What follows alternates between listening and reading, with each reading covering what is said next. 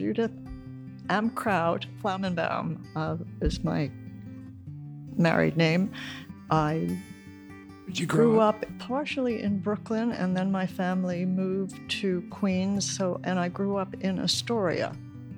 I now live in Manhattan, and I graduated in 1959. So let's start at the beginning. What do you remember, if anything, about your first day or first couple days at Bronx Science? I was scared to death. First of all, I lived in Astoria, and it took me almost an hour and a half by bus and 2 trains to get to what was then the only building, the old building. Mm-hmm. I had come from a neighborhood that was very different from the type of students I met at Bronx Science, but it was going to be very different. And I was sure that I'd be the stupidest person in the class. And I couldn't believe that they even accepted me. Yeah. I must have gotten to school an hour early, scared out of my wits. And within a week, I had friends and I felt fairly comfortable. Mm-hmm. Always, through all the years I went to science, I kept thinking, these kids are so smart. Yeah, yeah. And it was a pleasure, actually, for me to be amongst what I felt were my own. This sounds terrible. I feel like I'm being... There's no wrong answer. But most of the students I went to elementary and junior high school with, it wasn't because they were slow. Education was not anything that was important to them. They never saw themselves going further than they could. And I knew that they would all be going to the same high school. And I thought, I can't do that. What was it about that school for you that made you feel like I just can't? It was one of those things that because I was the only Jew in my class. Mm-hmm. I was always known as the Jewish girl. Yeah. It was very difficult for me. There was no real anti-Semitism, but it was very obvious that I was not like everybody else. You were the other. I was the other. Yeah. And we were not even a religious family at all. But it didn't matter. Let's go inside the classroom. Any teachers or particular classes that stand out in your mind as being particularly important? I had a lot of good teachers, but there was one who was outstanding, and he's the one who actually put me where I am today in a very weird way. English teacher. He was a professor at City College and also taught at Bronx Science. His name is Dr. Mannheim. The most exciting, incredibly brilliant man. His classes were... you were just flying out of your seat all the time. He had a wonderful way of teaching, and I hadn't taken many English classes, but he made everything live, and he made us really push and learn things that I never thought I could do. And so I'm going to be an English major. I just know that this is where my heart is. Yeah. And that's what happened. I went to Queens College. I ended up, after I graduated, I went on to teach in Harlem, and I taught English. I had just been married. I was 21 years old, teaching junior high school kids in Harlem who I was literally, in most of my classes, the only white person. Yeah. My favorite class, and I'm still close to a whole bunch of the kids in that class, were very bright, extremely bright. And I had one Asian girl and one Puerto Rican boy in that class. So for me, it was a learning experience. And that was really the time, it was in the 50s, early 60s, the time of the civil rights movement. Right. And boy, I felt like I was really involved in all of this. And I was involved in the activism at that time, too, as my sister was. And what I found out, because so many of my students were so poor, had kids who didn't come every day. Right. And I would call their mothers in to speak with them, and only to find out that they had a brother who was older and they had to share shoes and they had to go to school every other day, kind of thing. It was really stunning to me. I grew up in not a wealthy family, but this was beyond. And very often I noticed that these women were despondent. Some of them had black eyes, and I was able to, one mother who just poured her heart out to me. Mm-hmm. She was an abused woman. To me, this was something that was new. And I discovered over time, after speaking to some of the teachers who had been teaching in that school for a while, that this was not an uncommon problem. And I couldn't do anything. They would ask me, help me. It bothered me for many, many years. What could I have done to help them? And of course, what kept coming up was, had you been a lawyer, you could have done something for them. When my 50th birthday was approaching, the kids were grown, and I said to myself, if I don't try to go to law school, I'm going to die hating myself. There are no lawyers in my family. I really never had any occasion to be with lawyers. Yeah. But I had this idea, and I said, I'm going to do this. And I took the LSATs thinking, I'm not going to do well enough to get into any school, so it doesn't matter. But at least I will have tried. Right. And that was the whole idea. As a matter of fact, I had not told my family. I have 2 sons. My husband was very angry at me because I had not confided in him, but I was really afraid of telling anybody. Oh, you hadn't told your husband at that point either? You hadn't told any of them? Oh, wow. All of them were shocked. Yeah. And I said to him, I was afraid of telling even my closest friends or anybody, because what if I didn't do well? This way, if I didn't get in, nobody would ever know. Right. But I really decided I had to tell them, because something did happen. Yeah.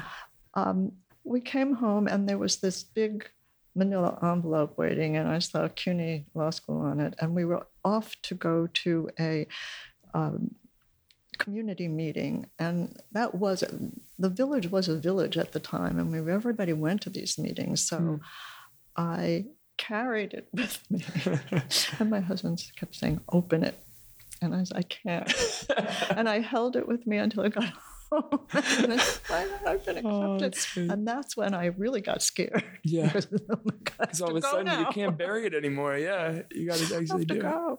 And those were the 3 most wonderful years, not of my whole life, but a good one of the best 3.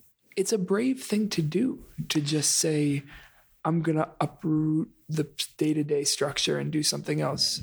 I never, for me, it was something that I wanted to do for so long that I did it with a smile, not saying, oh my gosh, this is a big major change in my life, which it was. Fortunately, when I started law school, the work took up all my time. It was very difficult for me at first to get back into being a student, especially in law school. And I would come home every day, and he did the cooking, took care of all of that, so that I was able to study. And there was a lot of studying to do. And for 3 years. And he said, well, I helped when he was in medical school. We were married after he finished his first year. And I was working, I was teaching English at that time in Harlem. So I was supporting us at that time, and so he supported me during that.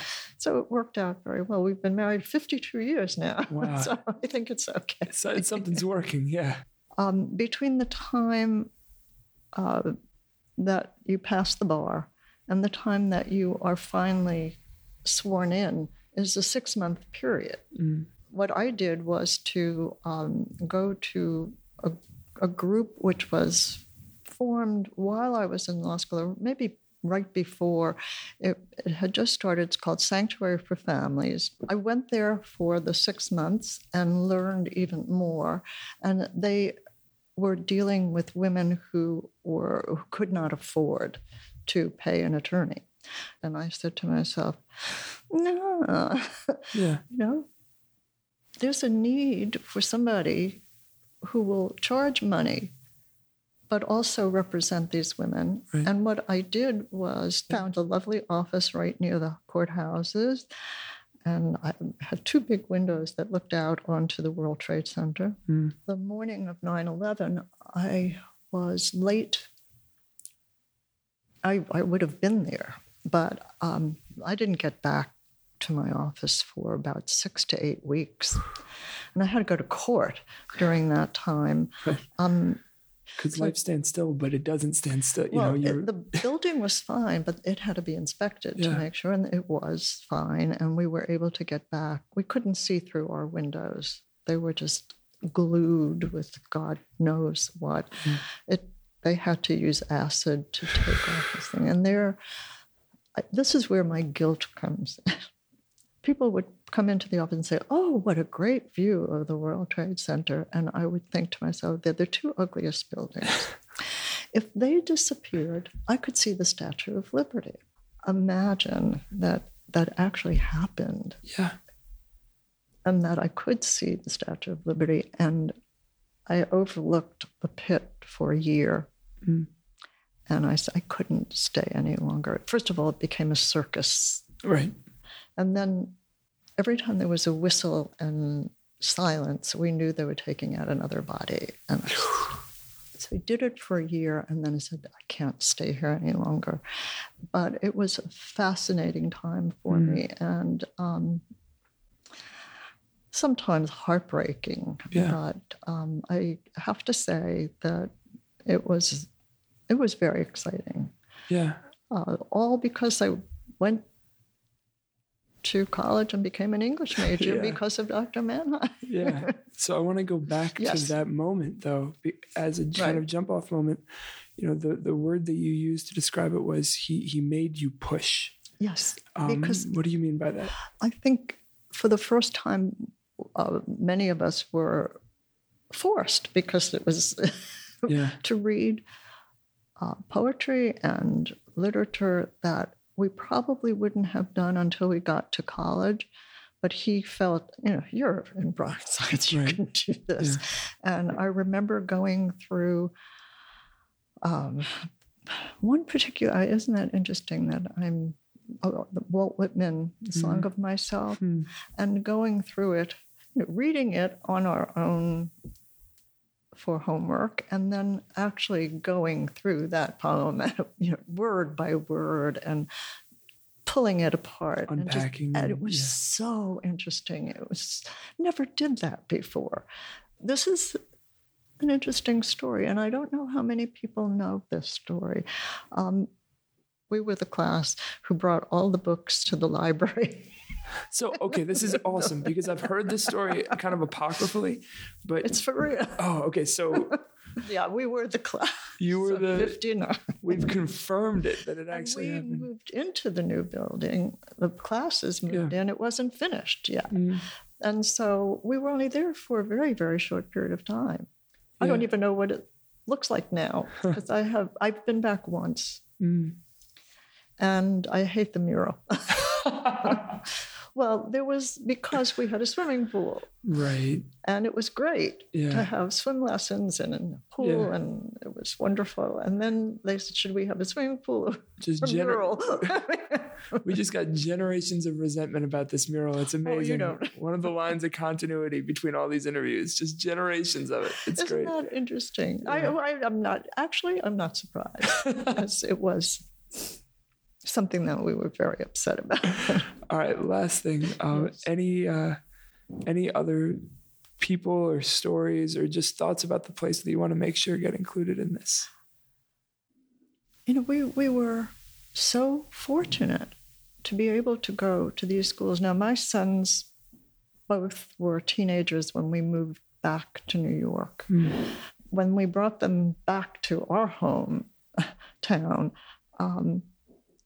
we realized that they could not go to the public schools because they were terrible. And they went to private school, which cost us a fortune. They had wonderful educations, but I had, I think, an even better one. Yeah. Free of charge, except for the subway ride. So to that end, if there was one or two things that you hope a Bronx Science student now is experiencing, something that you took from there that you hope people are walking away from now, I'm hoping that they walk away feeling the way that most of us did, who I know. I went to Bronx Science. I'm so happy I did.